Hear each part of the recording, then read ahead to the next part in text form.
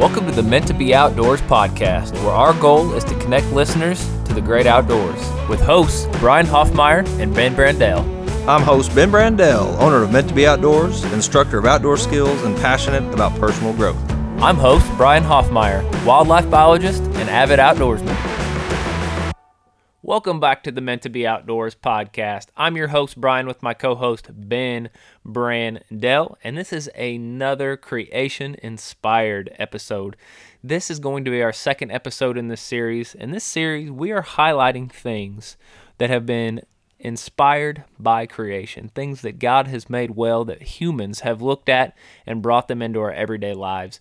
In the last episode, we looked at hook and loop fasteners, or Velcro, as most of us know it. And today we're going to be looking at paper. You know, Ben, I'm going to be the first to admit that I probably take paper for granted. Just being able to grab a wad of old newspaper or computer paper to get a fire started in the fireplace to keep the house warm, or just writing notes down for the podcast. Paper is always available. It's cheap. Go through thousands and thousands and thousands and thousands of sheets in our lives if we were probably to count it. So it is cool to see that it was inspired by something in creation. Yeah, I mean, while doing research, digging into figuring out how to make paper at a rate at which we can buy it today. Like, I go to Walmart and there are thousands and thousands and thousands and thousands of sheets of paper. And I take it for granted too, because I love journals. And sometimes in my journals, I just have one word on a sheet and I flip the page. Like, I love a clean, fresh sheet. And so I waste a lot of paper, and I just take it for granted. We don't know what it would be like to not have paper like people have in the past. That'd be crazy. Sometimes I just want to tell you there's an app for that. Well, you can journal and note on your phone. I know, but save a tree, save a life. That may all go away one day, Brian. It may all go away one day, and you'll still have your journals. That's right. You know, I think it's important to understand that when we're talking about paper being inspired by creation, we're talking about the paper, the type of paper, and the way that it is produced today. So What is used to make paper, which is wood, and the way that it's processed today, which is basically making a pulp out of it and allowing it to be smashed and dried and removing the water. That process is the process we're talking about. And the reason I want to make that clear is because paper itself has been around a lot longer than wood pulp paper that we're going to be highlighting today. Paper was actually first thought to be invented over 2,000 years ago in China around the year AD 105. But what was different then was, one, they couldn't mass produce it, and they were using bamboo, and they were using like silk, which was really expensive, and this bamboo was really heavy, didn't really hold up, and they couldn't mass produce it. As a matter of fact, they would have to break down this bamboo and silk. They were using like old fishing nets and things like that. They were recycling. They were breaking it down in these massive, huge vats, bigger than people, for 3 months at a time. And then they would take it out, and then they would break it up and mash it down into a pulp. And once they did that, they basically had a picture like a wooden picture frame, but it was made out of bamboo with some screen in the middle of it. And they would lay this pulp that they took over 90 days to make and allow the sun to dry it out.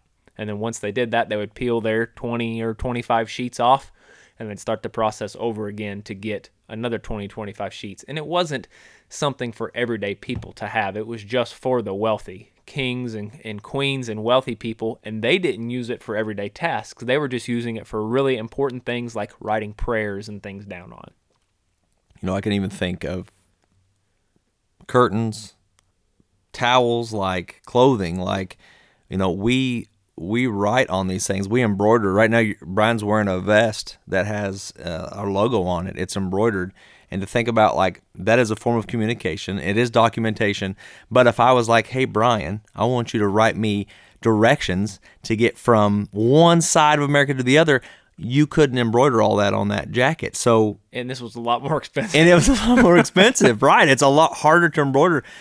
My mind is still so blown at how awesome paper is and how we take it for granted that we use it every single day. Yeah. It's crazy. I should say it should be more expensive, but we actually had a family member step up and do that. Thank you, family. So it didn't cost us anything. Thank you, family. But embroidering is pretty expensive, a lot more expensive than taking a pencil and writing on a sheet of paper. So talking about paper then, you know, the steps of making it, you were talking about like bamboo, But it's coming from plants, right? Yeah, not animals. We're not going to be able to make paper any other way. Correct. And they looked at that. People were trying to look at that, but really making paper was breaking down some kind of organic material and letting it dry, making it into a pulp and letting it dry on a flat surface, and then having it to write on. But we could say it was for documentation. Correct. Because, like I was saying, they had curtains, and they could dye them. They could put ink on them. They had all those fabrics, but we're talking about a method of documentation. Right. Okay. Of mass production. Of mass production, right. So how this came about was actually an entomologist, so somebody who studies insects, watching wasps, in particular a group of wasps called paper-making wasps. So if you look out, and most of the wasp nests that people go to knock down, those are paper wasps, made by paper wasps. And it is actually a group of wasps. There's over 1,100 species of paper wasps. So there's a lot of them out there. They're very popular. I'm sure probably anywhere you live in the world that you have seen or encountered paper-making wasps. And the name of the entomologist he was French. It was René Antoine Reaumur. That's the best I'm going to pronounce it. I don't even know if I want to try again. And I didn't pronounce it with a French accent. I think it sounded great. Okay. And he was actually a chemist, a naturalist, an entomologist, and he was hired to really study how to improve materials, things like metals. And one of the things that he came across, he was out one day and he was watching, this was in the 1700s, he was watching these wasps, these paper wasps, work. And he was watching them break down dead pieces of wood, literally taking bites of it, breaking it down, adding saliva to it, and adding layer after layer of this wood and saliva pulp to make their nests. Well, then he kind of had the thought, well, you know what? That's pretty durable. Like, they are raising their larvae and their young in this. It's hanging up. It supports their weight as they're climbing on it. This is a pretty cool thing. And as you take one down and feel it, it feels like paper. It has that white appearance. Man, could we replicate this process? Could we break down wood and make it a pulp and then dry it out and use it too? And it turns out that is basically the process that we use today, is almost the exact same process that wasps use. That is so awesome. I'm sitting here thinking about wasps are using paper for their shelter. So if we were to take paper and go put it up for our shelter, it wouldn't last for us like it does for wasps. Well, I want you to notice all the places that you find. Next time you go out and you find a wasp nest, look at the places that you find those wasp nests. Under awnings, maybe under a big leaf on a tree, up under your porch, under your soffit. They're under all these places because it is not compatible with water. As you know, your paper isn't, because you have to get wood wet to make it into a pulp. When you re-wet it after it's paper, it doesn't go so well. You're working backwards. So they understand that. Wasps understand that they have made, I shouldn't say they understand it. They get that they can't survive if their nest where they grow their larvae is being destroyed by water. So they build it in places where it's less likely to get destroyed. Yeah, and you saying that, I'm thinking about all the places on my house that I've found them, had to spray them. Matter of fact, one that got me just this last summer was I was mowing around my trampoline, and I was on the mower, and under the trampoline was a piece of string hanging down. It was actually the string was used to tie on the protective mat over the springs, and that nest was attached to that string. But me just driving by it that close sent one out, stung me right on my hand. Yeah, you deserved it. Thanks. Yeah. Guess what I did? Well, you probably took care of the nest. I wiped it out. It's gone.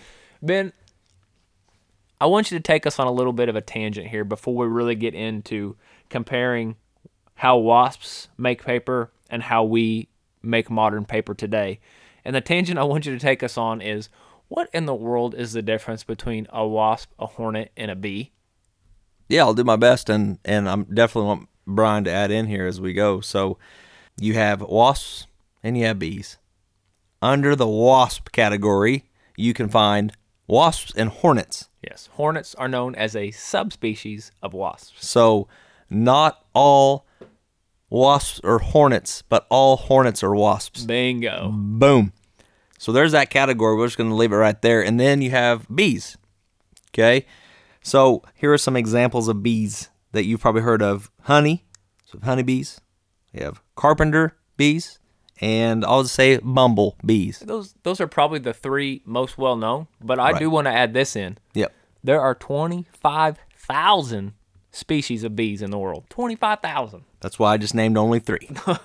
Those are the ones that are very familiar with. So, looking at bees versus wasps, going back to wasps, we have paper wasps that you're talking about. We have yellow jackets, which yellow jackets have always been a pest of mine, running summer camps in the outdoors. These guys are very aggressive. They live in the ground, and I have had so many people get stung by them. But yellow jacket is a type of wasp. You get into mud daubers. Mud daubers is a type of wasp. Then you have the bald-faced hornet, which is a type of wasp. At the end of the day, I think there's 1,100 different types of wasp, Brian. Right. Is that right? So I'm going to stop there. Well, there's 1,100 just types of paper wasps. Just paper wasps. That doesn't even include your mud daubers and all those. Right. So here's some differences, though, between them, so you can kind of, when you see one, know what we're talking about here. So most of your bees are going to be very hairy, hair-like. Now, when we get into the hornet wasp side, your wasps usually don't have any hair. Hornets might have a little bit of hair on it, but if you're seeing a full-bodied, haired, flying insect, it's probably a bee, okay? On the wasp side, they're going to be a lot more skinnier and slender. The bee's going to be more fat and round. Bees, you're going to find them, we know that they carry pollen. That's what we were taught when we were at a young age. But these guys are vegans, okay? They only like plants. That's all they want. They're going to be flying back and forth with all the pretty flowers. We get on the wasp side, the hornets, they are carnivores. They like to kill things like wasps. Main reason is they put them in the nest for their eggs. They'll put their egg in one, put it up in that nest, and in the wintertime, they do their deal. They come out, and now we have wasps. So, wasps, hornets, those guys are going to be making shelters. Could be paper, could be made out of mud. In the ground, they use the ground, holes in trees. On the bees, what do bees make? What are their shelters, Brian? So bees are really going to have combs, hives. They're going to have their combs within their hives where they produce their honey for honeybees. And I do want to point out that I have heard it taught and said a lot of times that honeybees are the only bees that produce honey, and that isn't true. Honeybees are the only bees that produce enough honey really to be noticed for us to harvest. That they have these big colonies, bigger than other bee species, so they have to have these mass amounts of honey when there's no nectar to get all of the colony through the cold winter months. But even bumblebees, they produce honey. It's just in very small amounts. Right. That's good. I actually thought that only honeybees made honey. And there's so many things that I've learned in this as well. I didn't realize that, like the aggressiveness of different types of wasps. I knew that mud daubers really didn't bother me, didn't really mess with me. So then I got to thinking they don't sting at all, but come to find out, all of them sting. A mud dauber, they're going to sting you if you're really placing, let's say that you have it on your arm and you smash it on your arm, they're going to sting you, but otherwise they're really not aggressive. But then you flip to the other scale, the yellow jackets, they defend their territory, their nest, the place that they're living. Yeah, they've wreaked some terror on me before. Yeah, they really do. Absolutely horrible. Now, help us understand the stinging part here. So, both bees, wasps, hornets, they're stinging. People have different allergies to them. Some are deathly allergic to bees. Just because you're stung by a bumblebee actually doesn't mean that you are allergic to the honeybee or the carpenter bee. You have an allergy to that specific bee. But most people aren't allergic to wasps. It's usually bees. But there are people that are allergic to all of them. Right, yeah. And it's just like all allergies. Your reaction, your body's systemic reaction to that varies depending on your biological factors. But help us here. Do only females sting, or can every single kind so sting? With bees, we don't really see what goes on in the hives, right? You've got your drones and your queen and all that doing the hive work, and the queens are the only ones that are actually laying the eggs. And what we see are the worker bees, and worker bees are females. And so most of the time when people are getting stung, they're getting stung by the females, and they are the ones with stingers. You know, if you go and you start reading and learning, you're going to find some opposing information that I'm going to disagree with, and here's why. A lot of scientists are going to share that all of these female worker bees that have stingers, they have stingers because of evolution, that they used to all lay eggs, and it's some kind of egg-laying appendage from evolution. Well, for me, I'm going to say, well, look, they're the only ones that go out of the hive. It's imperative that they come back with the nectar and the pollen that they're going out and getting. It's imperative. So they need something to defend themselves. So, of course, the ones that are going out, just like when we send people to war, to battle, we give them weapons. God gave them weapons to go out and about so that they can get back to the hive, because we all know how imperative honeybee survival is to our world, to so many things. So personally, for me, I'm not going to give any credit to evolution on that. I'm going to say God gave them these stingers so that bees continue to reproduce, so that they survive. Yeah. Well, I mean, we use both the honey and the bees' wax. They're very. We as humans need them. Got to have them. Also, though, I want to share that all of these species here are warm weather. So we don't find them in the cold months. If you do, they're probably dying, in the act of dying. And what I mean is, there's been some warm days here that I've opened up my doors, and as I'm going out, I've had them like on the ground moving so slow, you know. So, but they're a warm weather. There is another wasp that I want to share. It's actually called a cicada killer. I didn't know we had these. I didn't even know this was a type. But those cicadas, they come out in the summer months. They are so loud. But there is an actual wasp that attacks them, actually kills them and uses them. So an egg is actually deposited on each cicada, and then they close that cell off on their nest, so that cicada then is that food source as that wasp is born. There's just, the more that I dig into wasps and bees and hornets, these creatures are so amazing. My mind is blown. You know, some other examples, Brian, sweat bees. These little guys, they come out. I'm like, why are you liking my soda cans? You know, why are you over here messing with me while I'm eating my food? You know, bees are actually attracted to a lot of the foods we eat. So we do have to be careful. That's that interaction between creation and humans. We have to be careful. Most of the time, though, wasps, hornets, they're not coming over here to check out your food. So really doesn't become a problem for us as humans until we get into our own shelters. And that's why wasps, hornets, we're always looking out for their nests on our homes. If you see them out in the wild, leave them alone. If they're on your homes, definitely remove them so they don't harm you or your family. But most of the time, bees are going to be away from your homes. We're only probably going to see them when we're starting to bring out the sweet drinks, the foods. Wasps, on the other hand, we cohabitate with them with our homes. So yeah, absolutely. Because a run-in with a angry wad of wasps never leads to a good day. No. I've had multiple days ruined by experiences with that. And yeah, you brought up those yellow jackets, and I've got some friends that could probably tell some really funny stories of me ripping my clothes off because I've got them stuck in my clothes and everything else. But we won't go all the way down that road. No, because, you know, I actually didn't think that wasps could sting through clothing. Yeah. But a red wasp landed on my stomach, on the outside of my T-shirt, and I'm here to tell you, he got me good. It went through my T-shirt, like no problem. So, well, the wasps, the hornets, wasps, they all have smooth stingers, so they can go through clothing and not get caught. That's also why they can sting multiple times, and unlike the honeybee, where they can really only sting a human once and then it dies, they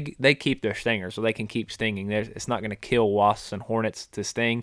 Honeybees, it's really only an issue with humans. When they sting other animals either have a fur or a soft, lighter skin, that even though they have this barbed stinger, it's not sticking and ripping out of their bodies like it is for humans. But it's just because of our tough, thick skin that it actually sticks and rips off of their body and causes them to die. in my mind, I'd pictured that it was if they sting anything, but it's really only if they sting humans. That's good. I hadn't heard that either. Yeah. Brian, I want to be clear here. I think I may have said shelter, but I want to be clear. So wasps, paper wasps, they're actually making nests. That's what they're making. They're not making shelters for them to live in. Yeah. It's shelters for their young, for their larvae. For the larvae, right, correct. Because I do want to separate, I have found hornets' nest out in the wild, but that is their home. Like the group, I don't know, the 30 to 100, however many there are, they are inside. They are making this nest when they're making it for them to be inside of, for everything, from the larva to be raised, to also kind of protect them as well. But wasps are actually going to be in holes in the ground. They may be in holes in the tree. I've actually got a neighbor that has yellow jackets at the root of his oak tree. So right at the base of this root, there's a hole in the ground. And actually the other day, the temperature was about 40, it's a little under 40 degrees. And these yellow jackets surrounded that whole entire hole. All their heads were peeking out of this hole. Craziest thing I've ever seen. But again, they're in the ground, they're in holes. Wasps are not going to be making these shelters to live in them physically. That's a really good point, Ben. When I was younger, I thought that that's where wasps live. You see them so active around it, but it's just part of their reproduction cycle. They're building these, and they will actually add on to them. As the larvae grow bigger and bigger, they're going to make this paper in their mouths and keep adding it to the nest so that the larva has a place to grow. So I'm glad that you pointed out that's really just for reproduction and not really for them to live in. So let's look at the exact process that was observed by the French scientist René Antoine Reaumur to develop wood pulp paper like we have today. So let's look at and review exactly what wasps do to make their nests. So basically, they're going to find some dead or decaying wood. They're not looking for green. They'll chunk it off, and they're going to chew up this wood. They're going to break it down with their mouths to tiny little fibers, just the base fibers of wood. And they're going to add all their saliva, and it's going to have enzymes and proteins in it that's going to start to bond all the fibers of this broken down wood together. And then they literally lay it out where they want it. They lay it out in the shape that they want it. They just push it out of their mouths, and as time starts to pass, all this pulp that has been laid out starts to harden and dry, and it forms to the shape that they've laid it out in. And that's literally how they get their nests. They chew up dead wood, add proteins and enzymes that are already in their body to it, let it dry, and they have a paper nest. So it seems like a simple process, right? So our modern process of making paper today is we break down wood to its fiber level, all the way down to the very fiber level, and it's just as small as we can possibly get it. Shavings, dust, and then we add fluid to it, mostly water, and that allows the wood fibers that we've broken down to absorb all of this water. And because of elements, compounds that are in the wood, when we add the water, it all starts to clump up and adhere and stick together. And that's where you get this pulp. And then you have to pull all this pulp out, and you have to allow for it to dry. And as it's drying, it's bonding more and more together. And for me, this whole process is a testament to we're not really adding anything that we made. It's all stuff that God created. We've got water. You've got compounds that are already in the wood. We're breaking down the wood, and compounds that are in it when water is added causes it to clump and adhere back together. It goes through this drying cycle, and then we mash it down. We really just mash it down flat once it starts to be mostly dry to get all the excess water out as possible, because the more water that is removed, the more adhered together that it is. And that's what you get. You get this. It's hard to look at a white sheet of paper, and it's so dense and everything is so stuck together to even picture that it's wood. It's easy to forget. There are some websites. It's actually an activity that you and you can do with your kids. You can actually make homemade paper. Get on, try it. It doesn't look like the printer paper that we have, but you can make paper today. Ben, speaking of paper today, this is what I want to end with right here. You know, you hear all the time people say, well, it's God's plan. God has a plan. God's plan is better than ours. As we're sharing this, looking at how this came about in the 1700s by observing wasps, it seems far-fetched. It seems crazy, but it's very documented. The number one selling book in the world is the Holy Bible. God wants his word in our hand. He wants us to he is the word. If you look at John 1:1, it says, "In the beginning was the word, and the word was with God, and the word was God." God's word is on paper today. It is on paper. The easiest way to hear from God is to pick up your Bible and read his word off of the paper.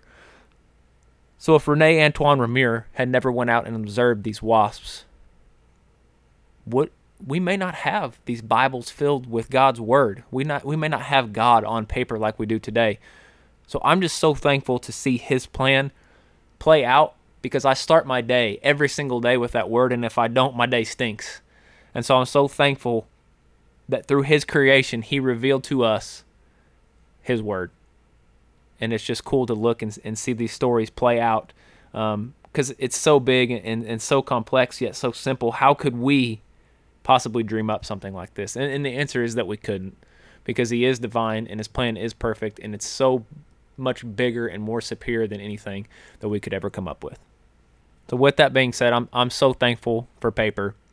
That is going to be it for this episode of the Meant to Be Outdoors podcast. I do hope you guys are enjoying this new series. I know, Ben, you and I have really had a lot of fun with just these first couple episodes, diving in to the research, and we just keep looking up at each other of sharing, oh my gosh, did you know this? Did you know this? So it is really cool to dive into some of these topics. It's even more important for us to share them with you.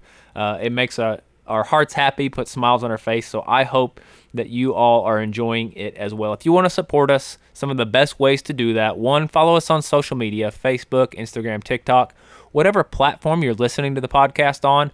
Please hit the automatic download button, subscribe as well.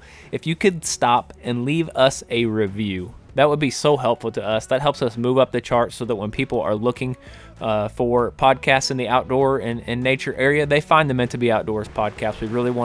We want to grow this so we can keep doing it and get more listeners on board as well. Again, we are so thankful that you guys come back each and every week and listen. We will be back on Thursday with a brand new episode about winter fly fishing. We had a guest on with us. We're so excited to share that with you. That is going to be it for this episode of the Meant to Be Outdoors podcast. And as always, between now and our next episode, we hope that you find time to get outdoors. Thank you for listening to the Meant to Be Outdoors podcast, hosted by Brian Hoffmeyer and Ben Brandell. Please help us by subscribing. Also, follow along on TikTok, Instagram, and Facebook.